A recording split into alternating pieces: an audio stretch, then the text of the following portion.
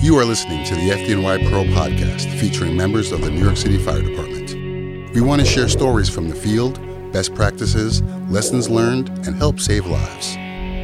Welcome to FDNY Pro's WNYF podcast.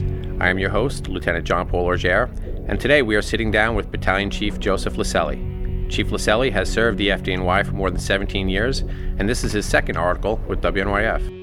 So you and Deputy Chief Michael McPartland co-authored an article about the Chelsea bombing, which occurred back on September 17th of 2016, where you discuss command and control, correct? Correct. So before we get into all of that, let's first talk about you and that day in particular. Begin with reporting into work, what time of day it was, the type of weather, how you were feeling. Going into work that day, I was working in Battalion 7, which is in the Chelsea area of Manhattan on 19th Street. And I was driving into work, and I was listening to the radio, just trying to get a gauge on the traffic driving in. They started mentioning about there was a bombing that had happened over in New Jersey during a charity run for the Marines. I didn't really think too much about it. I know they said there weren't any injuries or anything, but it did stick in my mind. When you work in Manhattan, there's always a chance that something crazy could happen. And they didn't catch the person. So it wasn't like I was thinking something bad was going to happen that night, but it was in my mind. Okay, so getting into work about what time? I got into work about 5 o'clock. The weather was clear. It was a regular day. It was in the middle to end of September, the 17th. So it was a nice day. How long before the alarm came in? It was kind of quiet up until that point, and then we were getting ready to sit down to have dinner. Heard a loud, it sounded to me like a really extremely loud thunder. So I remember saying to somebody, I said, I think it was supposed to rain. And one of the guys was like, yeah, I don't know. I don't think that was thunder. And then about 30 seconds later, we got the ticket.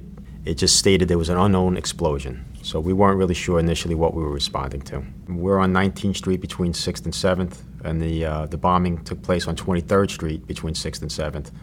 So it was only 4 blocks away, which is fairly close in Manhattan. The way it unfolded, I asked for additional information from the dispatcher. I always ask for anything additional on any phone alarm, especially something like that. And we thought we were going to maybe they've had in the past in that area, in fact, major gas explosions. Could be transformer, manhole. When we were coming up the block with the time of the day, it was dusk. It was the 17th of September, so the sun was kind of going down a little bit. The firehouse is very close to 7th Avenue. So we proceeded up 7th Avenue against traffic. We knew it was something major. And when we made the right onto 23rd Street, I said you could see down the street, it was kind of weird. There was no cars on the street except for one in front of where the location of where they were saying that the explosion was. And it was just like a little haze in the air. I exited the vehicle probably a couple hundred feet before where the site of the explosion was. I've never been to a bombing before, so to me, it wasn't, like I said, I still had the stuff in the back of my mind from Jersey, what had happened there, but it wasn't still what I thought was a bombing. We were trying to figure out what we had, and it took a little while for us to actually realize that it was a bomb and it wasn't just some type of emergency. So describe the scene for me a little bit. What did you have in the street, the building type of construction? Okay. Take a step back. On the response ticket that we got, it just stated there was an unknown explosion. And on the tickets that we get, it gives us information about the building. The location was 135 West 23rd Street. That's where most of the callers were coming from. That building is a home for blind and disabled people. It's a 12-story fireproof building. What had happened is they were doing asbestos abatement in the building. So they had dumpsters, 20 or 30 dumpsters outside in front of the building. They had scaffold up on the outside of the building. So the whole building was kind of obscured when we got there. So it made it a little difficult to try to figure out what we had. There was debris in the street, definitely, strewn out a few hundred feet in each direction from where the call location came from. But other than that, the best way I could describe it is, the Boston bombing, everybody knew it was a bomb. This one, it was very difficult initially for us to figure out what it is that we had. PD was already on the scene. EMS was on the scene. Most of the victims had self-evacuated off the street. There were a few injured people. EMS already had a triage set up on 6th Avenue when we got there. EMS advised us later on in the operation that we had 31 total patients, minor injuries, blast 2 injuries, that was what they technically call it, which would be from glass, shrapnel from the pressure cooker, and any of the materials that were inside the pressure cooker device itself. There was a car in front of the building. The windows were blown out of the car. The airbag was deployed. The driver of the car was outside the car kind of wandering around, definitely in a daze. But there weren't a lot of victims. Nobody was running up to us with any types of injuries. Nothing like that they had in Boston anyway. The scaffolding went all the way up to the 12th floor. It was from one end of the building to the other. It's 100 feet wide, 200 feet deep. Most of the people that were in that building, they were in their rooms or they were in the lobby. So we tried to just get them to go back up into their rooms rather than coming out onto the street without even knowing what we had. We knew it was an explosion. We definitely knew something had happened. You could tell by just looking in the street what we had. Like I said, there was a slight haze in the air. It made it more difficult because it wasn't blatantly obvious. And there were people coming up to me telling me that they heard an explosion. Initially, they said it might have been from a garbage pail, but there were all those dumpsters in front of the building. And they were lined up in the street, 2 rows of them. And they said that there might have been one either in the dumpster or outside the dumpster, something that was in there. So we were thinking maybe it was something that somebody had thrown into the dumpster that caused this to happen. Just to get a clear picture on what you're talking about, these are relatively small dumpsters. Yeah, they're right? half-yard dumpsters. Yeah. What they would do is they use them to transport debris from inside the building out. It wouldn't be like one of those gigantic dumpsters where you're just dumping everything into it. So at this point, you are the incident commander? I was. Give me some personal perspective there. I mean, okay, how so are you feeling? I'm feeling worried. I was feeling worried because I knew that there was an explosion. It didn't, in my mind at that point, it didn't really matter what the explosion was. I knew something exploded. We were just trying to track down and try to narrow it down to what it was. The officers had meters to detect the radiation, carbon monoxide, different types of things, hazmat materials. None of the meters were activated, so it didn't really help us to narrow down what it was, but there were no transformer vaults that had exploded. There was obviously not a gas explosion, and it was nothing along those lines. So it was a little troubling in that we weren't really sure what we had. But what I did is I had the initial units, it was ladder 12, it was the first unit on the scene, and they went to the building that they felt was most exposed. There was 135 West 23rd Street was the 12-story fireproof home for the blind and disabled. Next to it, what we would consider the exposure 4 side, which would be the right-hand side if you're looking at the building, was a 5-story bed and breakfast, an old brownstone. There was more damage to that building than it was to 135. So Ladder 12's officer decided to go in and just check out that building. So Ladder 12 was in there. Ladder 24 went into 135 West 23rd Street, and then Ladder 7 came in as a shock support truck, which would be in case there was any structural damage, collapse to the building. But since that wasn't going on, I used them to address a call that we had from the 4th floor that people were trapped. So you just mentioned that you metered when you were on scene. Tell me a little bit more about metering and... The meters that we carry, if we go to an explosion, any type of explosion, we have meters that could pick up radiation. We have meters that pick up natural gas, meters that pick up carbon monoxide. So the units on the scene when they first got there, they weren't getting positive hits on their meters for any of that. Later on, that became very important because once we realized that there was a bomb, we wanted to make sure it wasn't a dirty bomb. We wanted to make sure it wasn't anything radioactive, and just wanted to make sure that also from the explosion, it wasn't anything compromised as far as natural gas lines. As the operation was progressing, we still continued to monitor. Squad, they did a good job of continuing to monitor. The blocks till hazmat came in. They kept giving me reports about what they had, different areas, different parts of the block. Another thing that they did is they kept checking. Initially, they checked under the cars. There were a bunch of cars lined on both sides of the street, and just wanted to make sure there were no victims. They weren't overlooking anybody. But the metering was a very important part of it, just to make sure that we weren't exposing ourselves to something more than just what we thought that we had. So at what point does a malicious act start to creep into your mind? When I'm standing in front of the building, we weren't directly in front of the building, we're kind of off-center with. That's where the initial command post was. As soon as I knew it was an explosion, I just made sure I put over the handy-talkie over the department radio that I didn't want any other units besides the initial units that were on the scene, of which there was Engine 1, Ladder 12, and Ladder 24 basically were on the block. I want everybody else to stay off of 23rd Street and just stage at the avenues, 6th and 7th Avenues. And I just felt if there was another explosion, whatever the cause of it, I didn't want to expose many more members than what we had. We tried to use the minimum amount of members to do a quick, rapid search and also get a report on the structural integrity of the buildings. So while I'm standing in the street, and there was a police sergeant came running up to me, and he says, did you hear there might be a bomb? And I said, I just got here. So we haven't picked that up yet. We weren't really sure what we had. And so that started creeping into my mind. They seemed to have a little bit more information. They had 2 cops already on the scene for some other call. So they were on the scene when the bomb went off. So they had more of an idea of what was happening. A short time after, there was a police officer that told me that he recognized the odor that was in the street at that point that was from explosive material. So that definitely put us in the direction that we had a bomb. There's no obvious transformer, gas, manhole. So that's what we started going with. Then more information started feeding in from PD again. Somebody had said that somebody had placed something either in or under one of the construction dumpsters that were outside the building. So that pretty much set it off in that direction. So scene safety is a concern, and you're trying to limit the exposure for your members. So you have them out in staging areas. What type of response are you expecting in terms of numbers? When I asked for additional information when we were responding, I was told due to the numerous calls and the number of injuries, they said there were many injuries, that we were getting a major response, which initially they gave us 3 engines, 2 trucks, and myself as the battalion. I guess due to the numerous reports of an explosion, it was verified in their mind that dispatchers wanted to give us a full assortment of whatever we needed, whether it be a collapse, EMS units, PD.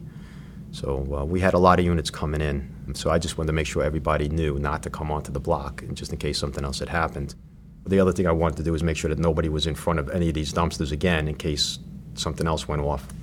Because it was like I said, it was kind of dusk. It was very difficult to tell what we even had going on and anywhere near the dumpsters. So, sounds like you're mentioning the possibility of a secondary device. Once we realized that that's where we were leaning towards, that this was probably an IED that somebody had put there, then obviously the next step is going to be, there's going to be a secondary device. There usually is. You have to plan for it. In New Jersey there was, right? So New Jersey, meaning earlier in the day? The earlier bombing. Still, you start putting the pieces together, and initially when we got there, we weren't sure it was a bomb. Then we were pretty sure it was a bomb, and then you start thinking, okay, in the back of my mind, I'm thinking that this person that had set these IEDs off in New Jersey was still on the loose, and now all of a sudden we've got something going on here. There's a good chance there's going to be another device somewhere close by.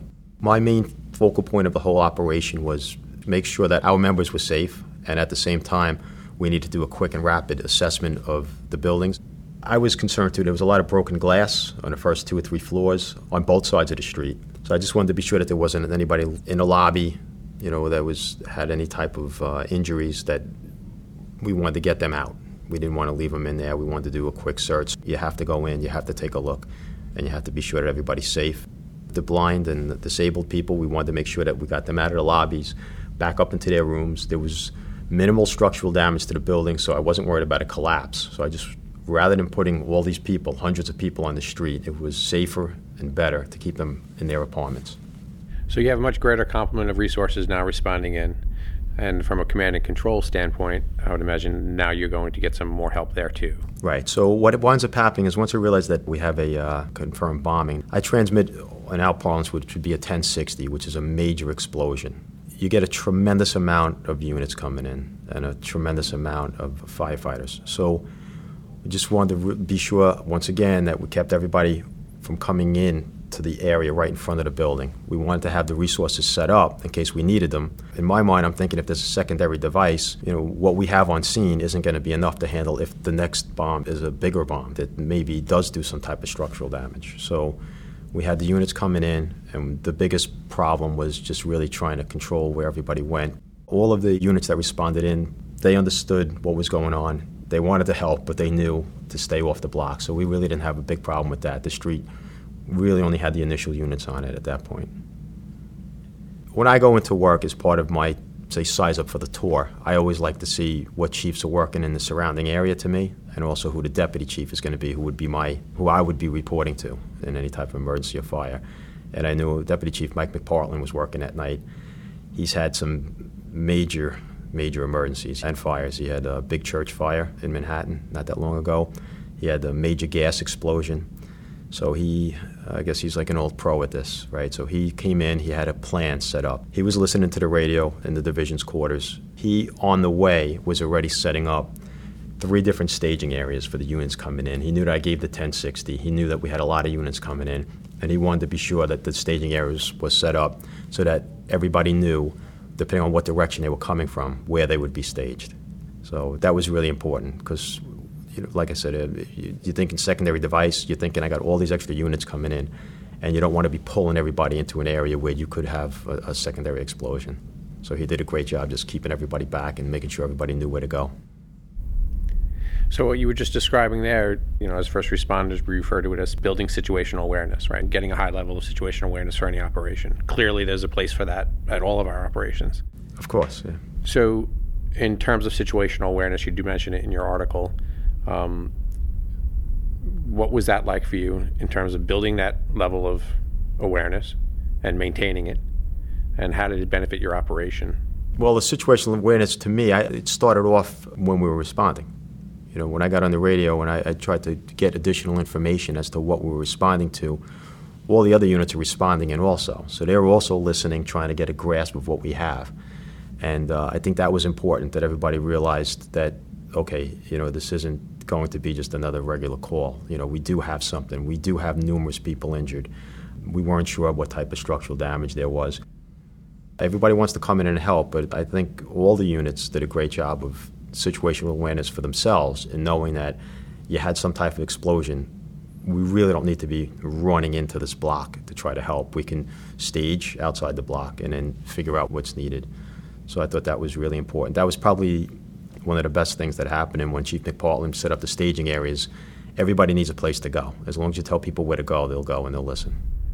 And clearly it sounds like Chief McPartland did just that, right? He built a pretty high level of situational awareness before he even started on the road. Right. He was just responding. He already knew in his mind. He had a great game plan as to what to do. Everybody has a piece to the puzzle, and part of the name of the article is command and control. And command and control from our aspect is taking what I've done, and I try to tell people, I tried to wrap it up into a little ball and hand it off to him.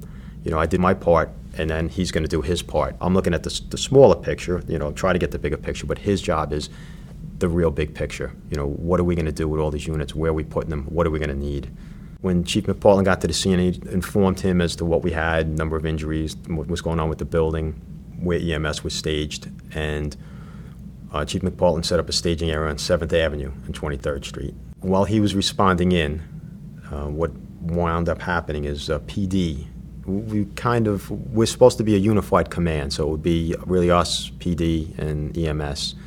EMS's staging area was up on 6th Avenue. So they had a few ambulances up that way.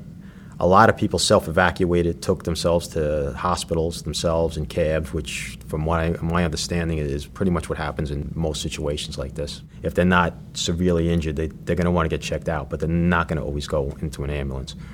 So EMS was on 6th Avenue. PD's incident commander made contact with me at our command post. And as part of our unified command, he was requesting that we had only a few actual apparatus on the street. He wanted us to take those off the street, put them on the avenues, and also to have all the firefighters, once we were done with our operation, which was the searches, which we had pretty much completed, he wanted us all off the blocks, off 23rd Street, on the avenues. They wanted to use their bomb dogs to basically clear that whole area where the dumpsters were and up and down 23rd Street from 6th to 7th Avenues. Now, of course, at the same time, we're taking the members that were operating and putting them on the avenues. Those areas had to also be searched for potential bombs. Secondary devices, which they wound up finding sometime later, about 4 blocks away. It was about 4 blocks away. It was on 27th Street. I believe a few hours later, right? Yeah. What wound up happening was a civilian had called it in. It's a pressure cooker sitting in the street, just had a bomb down the street, so a woman called it in, and I think there was actually state troopers that were there, and she notified them. What we did is we had 2 engines, 1 truck, and a battalion chief respond up to 27th Street, used all the safety, distance and shielding. We didn't want to get close, but in case there was anything where there was a small fire or anything like that, we wanted to have units on the scene to assist PD. So the FDNY evolves as the world evolves in order to keep the public safe. With the new and emerging threats that come along, which seems almost like daily now, that has an impact on our operations. From a personal perspective, how has that changed the way you operate as both a firefighter at heart, right, but also now having the added responsibility of being the incident commander, being the one responsible for command and control? Any of the training I've ever received, and basically when you have a situation like this, you just fall back on your training. You really do. I know it's a cliche, but you really do. Some of the decisions that I made weren't things that I thought of at that moment. They had been things that I had thought about for a while. In case I've worked in Manhattan most of my career, and we're always really on guard for these types of situations. Thank God they don't happen very often. As a firefighter, you want to be more aggressive. As an incident commander, we have to balance this out. Initially, it was worth us to take what you would consider a risk of having us go towards where the area of the explosion was. We needed to see if there were any victims. That was the main thing, and we needed to see what type of structural damage we had. As an incident commander, I wanted to get everybody out as soon as I could. Honestly, it's an awkward situation you're in where you need to get information, you need to balance out assisting the civilians that need help, but also making sure that the members that you started the tour with all get to go home safely. So at the end of each podcast, I like to give my guests an opportunity to share something that they find relevant or important. Is there anything that you'd like to pass on to our listeners or the first responder community? I would say this much. I'd say at this event, I thought that we have a unified command, which pretty much everybody follows now. I thought things went fairly well as far as information that the police department was giving me. I would say on a personal level, everybody has their own job to do. They had a job, I had a job. It's easy to say that you have to stand next to each other and exchange information. That had happened afterwards when some of the higher level chiefs came on the scene and the command post was actually changed over to 7th Avenue, where EMS was and PD. But I would say that to get as much information as possible from the other jurisdictions that are on the scene, to me it was very helpful. And the safety of the members is the most important thing. So if you're really not sure what you have, what you're getting involved in, just minimize the amount of members that you need to do the task. Make sure everybody knows and understands and acknowledges that you don't want them any closer than whatever you think that the standoff distances should be. That worked out very well in this situation. And I would just say that in this situation, I thought everybody did a great job. Hopefully we never have to deal with this again, but I'm sure at some point we'll be all working together. Similar situation. Joe, it was great having you in the studio today. It was good seeing you. Thanks for being here. Thanks, John. It's my pleasure. FDNY Pro is online at fdnypro.org. Subscribe today and get inside access to the FDNY. Learn more about our publications, professional conferences, and other tools for first responders. Train with New York's bravest.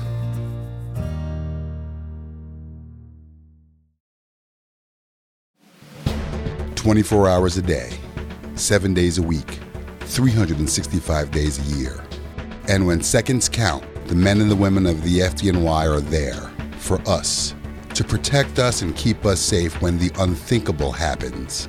No matter the challenge, no matter the danger, our firefighters and EMTs serve with honor, dedication, and bravery.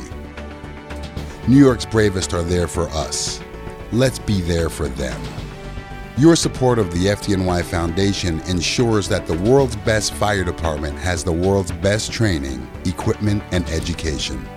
Go to fdnyfoundation.org and help New York's bravest save a life today.